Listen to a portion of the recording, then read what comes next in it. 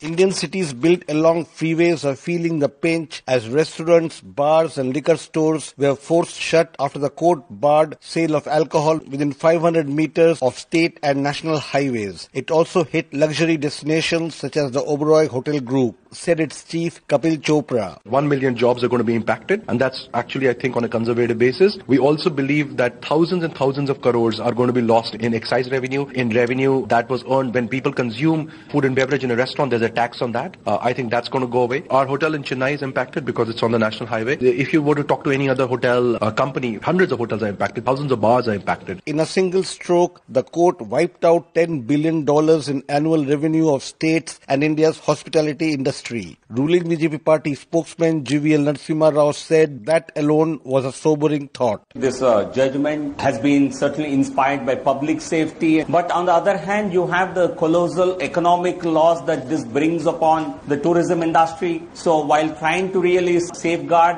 one problem that we are faced with, we are creating a possibly even a bigger problem of unemployment. All the state governments are concerned about it. The industry is worried about it. So how do we try and bring about a balancing act of taking the concerns of the Honorable Court into account, and exactly how do we try and minimize the economic economic impact on the industry? I think this is a difficult balancing act, but it must be really attempted to safeguard the industry, to safeguard employment of millions of people. 146,000 Indians died last year in road accidents, many of them victims of drunken driving. Activist turned politician Prashant Bhushan argued the ban must be taken in good spirits. I am not in favor of prohibition because prohibition rarely succeeds, but innovative ways have to be devised to curb the use of alcohol. The order of the Supreme Court regarding ban on liquor shops and bars, etc., serving alcohol along highways is one such curb which will go a long way. For Newsbreak, this is Rana Senn reporting from New Delhi.